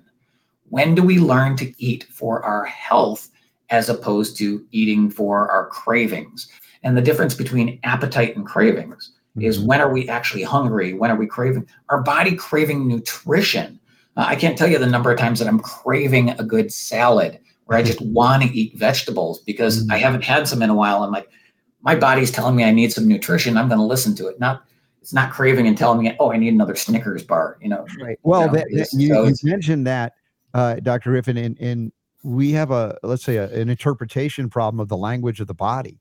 The cells are communicating. That's what symptoms are, including hunger, is a symptom of, well, I crave something, and we'll often displace or misplace or misunderstand that craving. As you pointed out, we'll reach for something that will immediately gratify us, but create more health problems because it's not truly answering the call of that symptom or sense or craving. And again, this to me is also the corruption of the language that is found in the corruption of the integrity of that microbiome.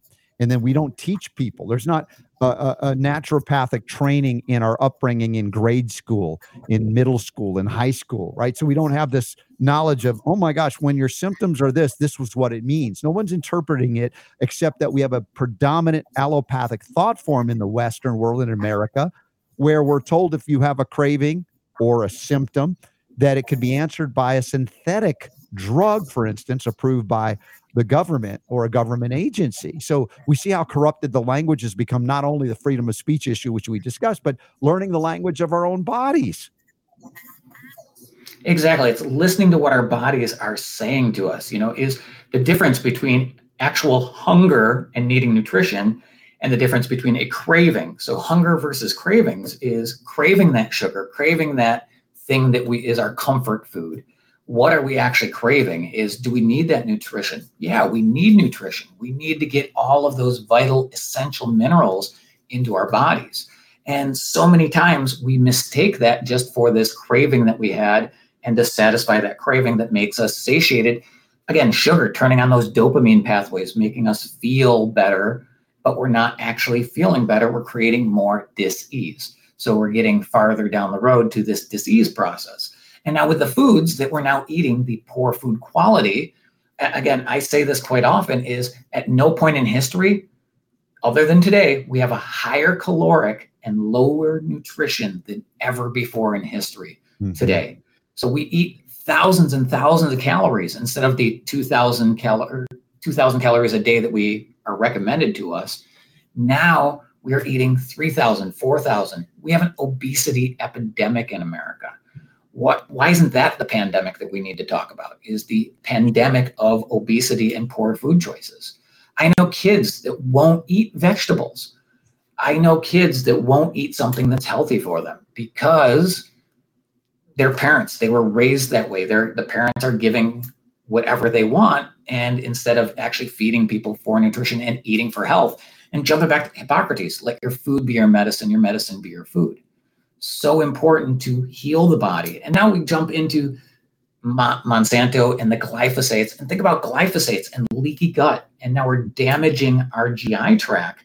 And that's what I get into in the article, is talking about how all of our health starts there in the GI tract. And like you mentioned, and I have a history of ulcerative colitis. So I was diagnosed, you mentioned yours was 24. I think I was 25 or 26. I first heard the word naturopath. And it was a video. I was going to be a psychologist. I was going to be a counseling psychologist was my plan. And I wanted to teach people, work on people mentally. As a kid, I always wanted to be a doctor, but then I was diagnosed with ulcerative colitis. Yeah. And suddenly, I don't want to be one of those guys. I don't want to be a drug pusher telling them to take a drug that never worked for me. Yeah. I want to heal people. I don't want to hurt people. So I started thinking about that mind-body connection. Was it stress that was causing my GI disturbances? Was it how I dealt with things? So is my background's in psychology, but then it was that one word, and I don't want to date us here, I was, roll in the audiovisual cart with the TV and the VCR or the DVD player at the time. And we watched the video, and suddenly this word naturopath came up, and it was that light bulb moment for me. It turned on. I'm like, oh my God, treat the actual person and what's wrong. And you mentioned the allopathic versus like a naturopathic model is treat the cause. Mm-hmm. What caused my GI disturbances? What caused your health issues? Yeah. And how do we treat that cause? And one of the things I always say is I use a headache as an example. If you go to an allopath and you have a headache, they're going to give you an NSAID. They're going to give you an aspirin, a Tylenol, an ibuprofen. They don't ask, did you drink enough water today? Is there stress in your life? Did you take some magnesium? Are you eating a healthy diet? They jump right into being a drug pusher. Is you're selling a pharmaceutical as opposed to fixing the problem and treating the root cause. Mm-hmm. Where does the issue come from? I don't have a headache because I have a lack of aspirin in my body. I have a headache because I didn't drink enough water. Maybe you got a hangover, maybe whatever it is you did the day before that might be causing this. Maybe you worked out, maybe you went hiking and you're salt deficient. Why don't they look at those as causes? They jump right to, let's just cover up the symptom. A symptom is our body telling us that something is wrong. Anytime we feel pain, anytime we feel anything in our body, it's our body's signal system to tell us that something's going on. Listen to your body. You are your own best physician. You need to be your advocate and listen to your body. Know what your body is telling you. I can tell you my biggest trigger is sugar and dairy. Mm-hmm. Do I still occasionally get it? Of course. I love cheese pizza, so occasionally I'm going to have some pizza. I'm going to have a little bit of dairy. But as soon as I have dairy or sugar, my eustachian tubes block up. I feel it in my ears within minutes of having either sugar or dairy. So I know what my triggers are.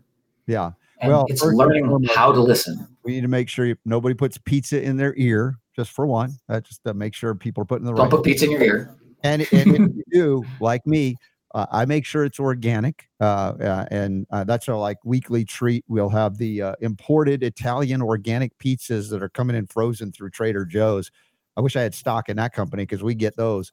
But while we have access to things like that, I can indulge occasionally as well. But yes, pay attention to how your body responds and reacts to it. Don't think that, oh my gosh, it's a drug deficiency. It's not. It's something that you put in, your body's going, hey, we have symptoms here because it's not optimal for us. So pay attention to that. Quality of food matters as well. Now, in healing the gut, this is a big part of my journey and yours, Dr. Griffen. I've written about it in Unlock the Power to Heal, the gut recovery protocol, restoring structure. And then, of course, following on that is the function is improved. That is the Silver Aloe Gut Recovery Protocol. I've been sent a link. I'm going to share this with you now. It's in the show notes today at robertscottbell.com. I want to take advantage of this. If you're going through 2 weeks of, look, you're holding that up. If you're going through 2 weeks of the Silver Aloe Gut Recovery Protocol, it takes a 32 ounce and a 16 ounce bottle of the silver hydrosol, basically, and you'll get some aloe. There's a special deal to get that and more, where you have a bundled savings, 20% off. And there it is. Superdon has it listed, and we have it linked up in the show notes today. Just click on that, take advantage of it. I don't know how long this is going to be going for, but jump on this. This is the greatest deal. It's technically more than 20% off, even though it's 20% off, because you'll also get a free 1 ounce bioactive silver hydrosol twist top, a little travel size you can take with you, and a free Sovereign Silver extra large women's soft crew neck t-shirt, and a free Sovereign Silver tote I believe bag. we're throwing in that bag too. What's that? Perfect.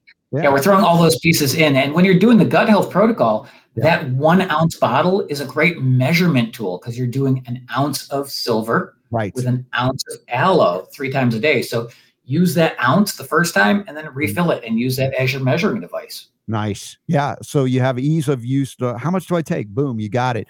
Mix it together as we described and get some organic quality, good, clean aloe. I have recommendations on that wherever you are, but you can check it out.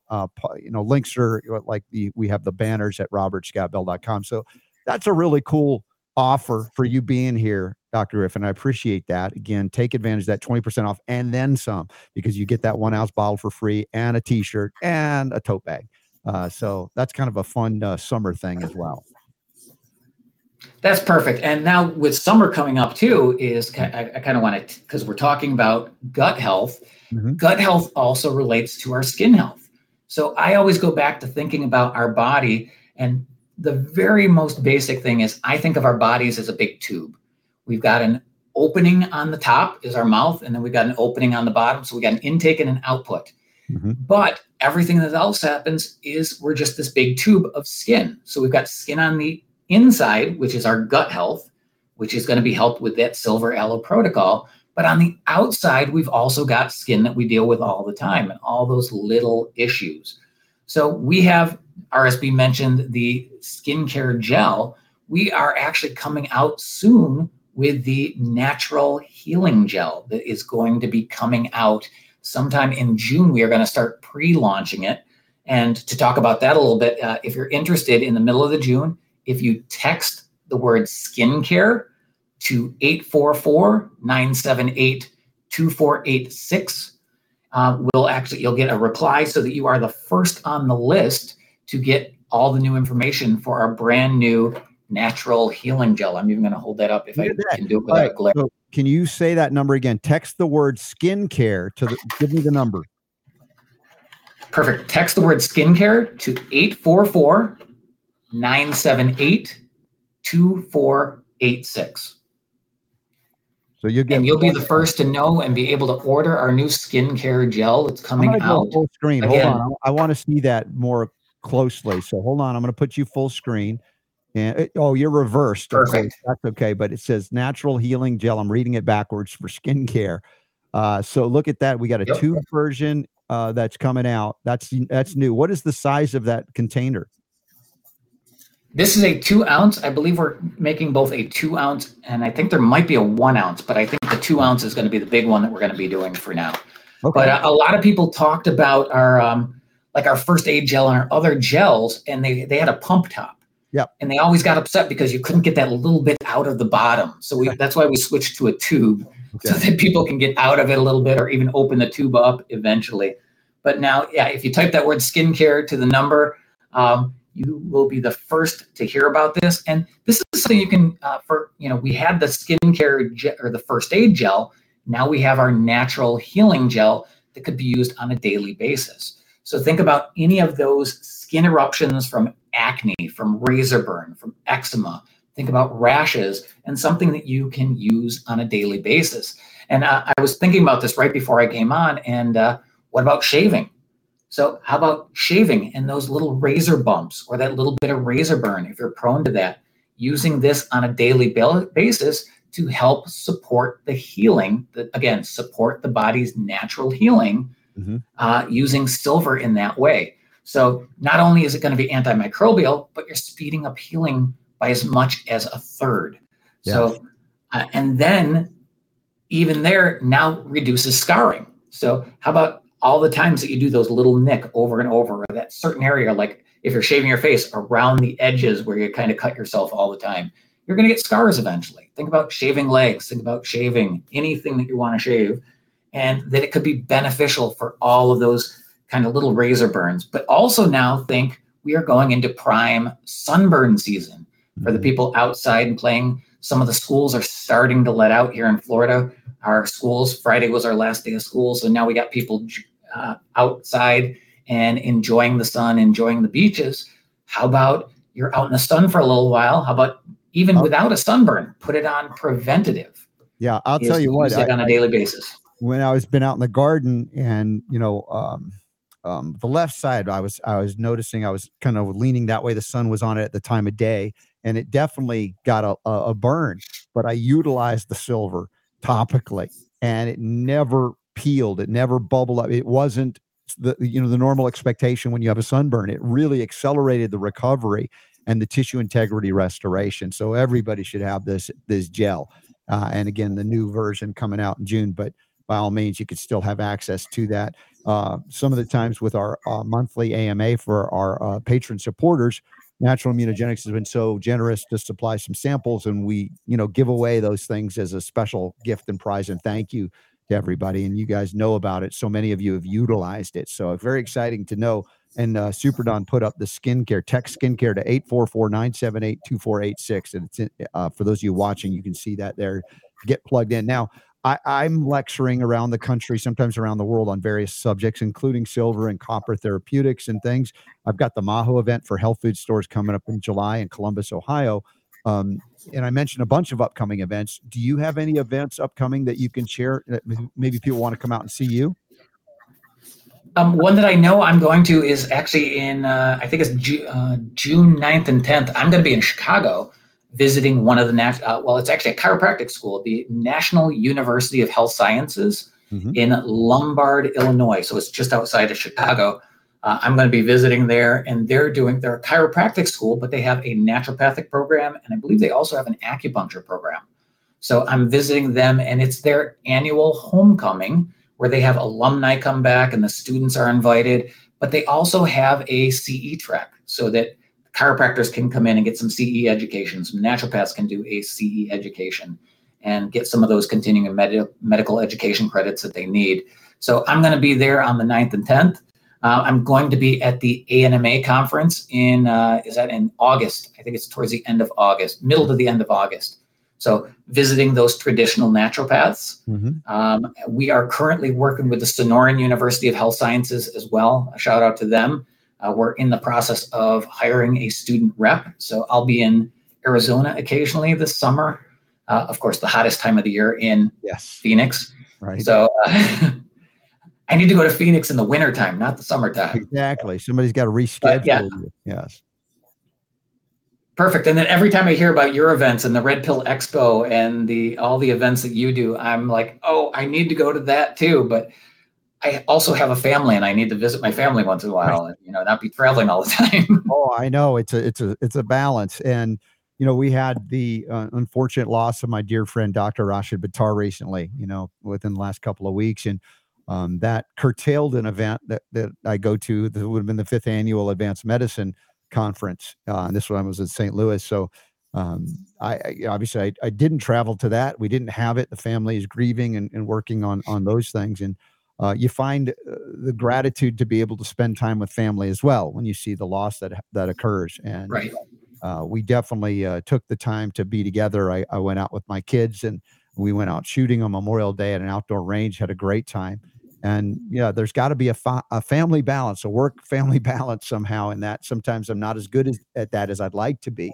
But as you said, we can't be everywhere. Some people can be if they're not attached to anything, but there are other things in life as well. Occasionally we need to be home caring for our family and the garden and other things like that.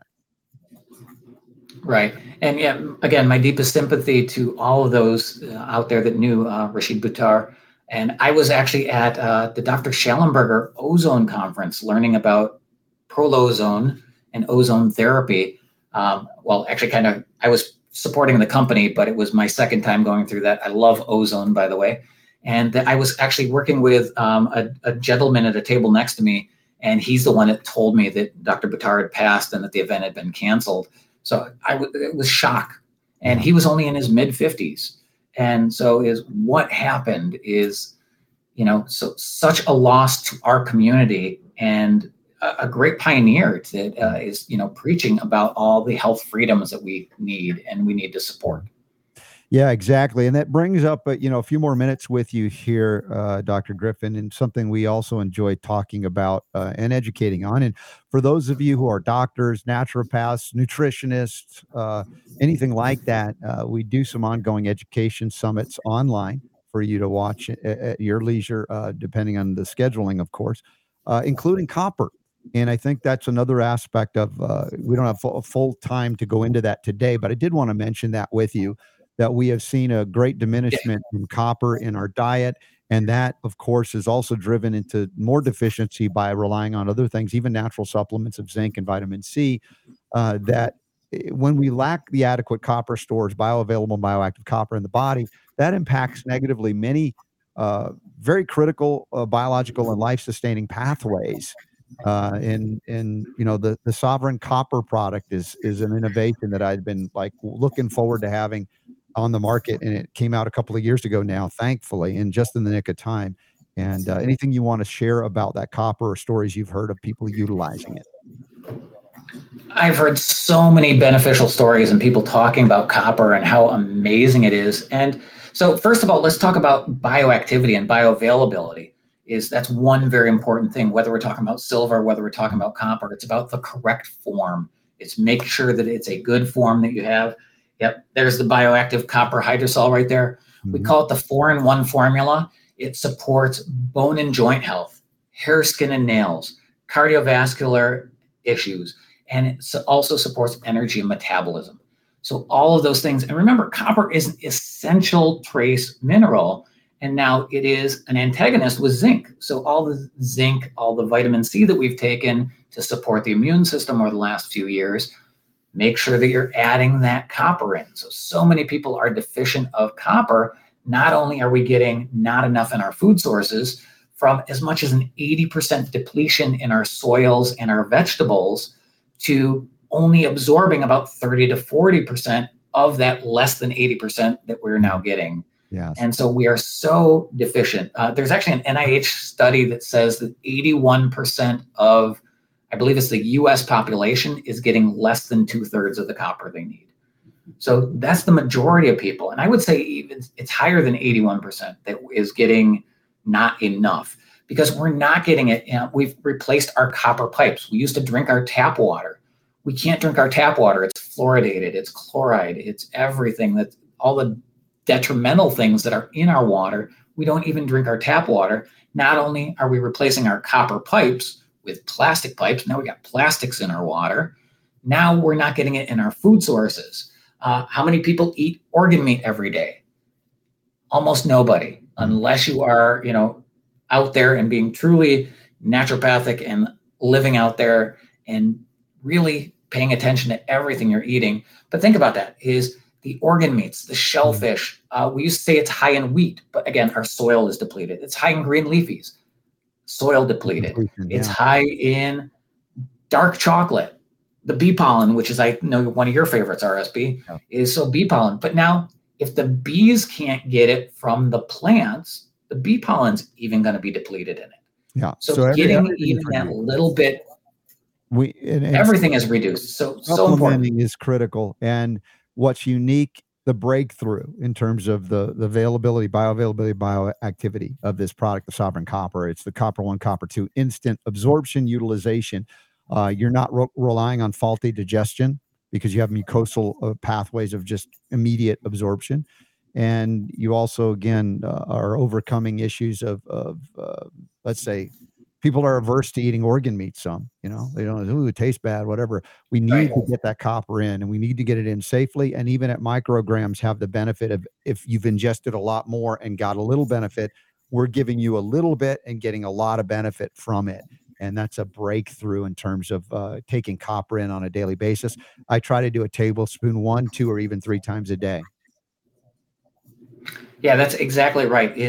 And stories you mentioned, telling some stories about it, is Seth Quinto, one of the brothers that is part of the company that owns the company. He was at a show recently, and a friend of the company's was kind of limping along a little bit. And Seth said, "Oh, here, try the copper. The copper will help with your feet." He power dosed, did 5 doses back to back to back. And suddenly she came back about an hour later and was no longer limping.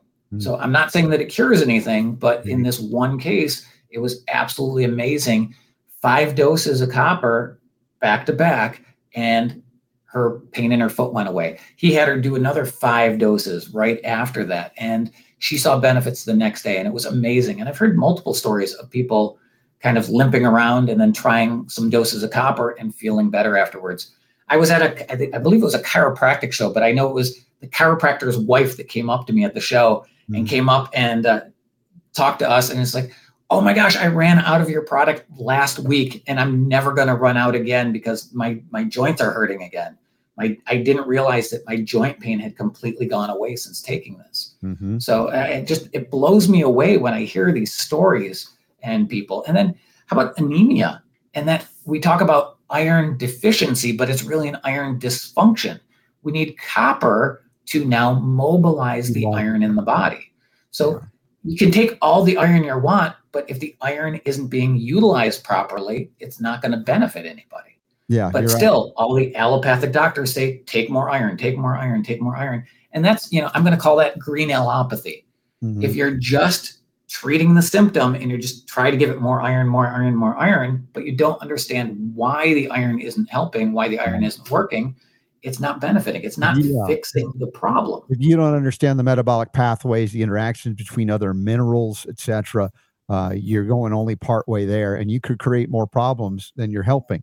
Dr. Edward Griffen, grateful for you, my friend. I always enjoy getting together with you. And how do people plug in if they want to take part in any of the trainings that are online, that are programmed in or each month, once or twice a month?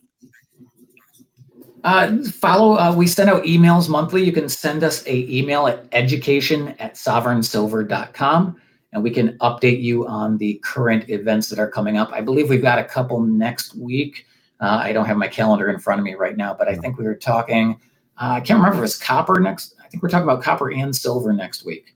So again, without my calendar in front of me, it's hard, but send us a message at education@sovereignsilver.com. And we will send you when the next webinars are coming up and send you a link to those so that you can join us. Join RSB and myself chatting a little bit about the benefits of silver, the benefits of copper, and going into the history, the science, why it works, and telling you a little bit more about why these products are absolutely amazing. And again, it's all about bioavailable. It's about what your body can use. All right. And remember the bundled savings that we have available to you. Check it out. It's in the show notes today. 20% off. You get a free 1 ounce bioactive silver hydrosol twist top and a free Sovereign Silver t-shirt, as well as a tote bag. How cool is that? So anyway, they're calling me. I got to go. I got to head out to the airport and head to the Boise event. Thank you, Super Don, for making it sound so good as well. Thank you to Jonathan Emord. Thank you to Dr. Edward Griffen as well. And we'll talk again and see you tomorrow live from Boise, Idaho. And Dr. Edward Griffen, I'm reminding you, as I remind everybody at the end of each show, the power to heal is yours.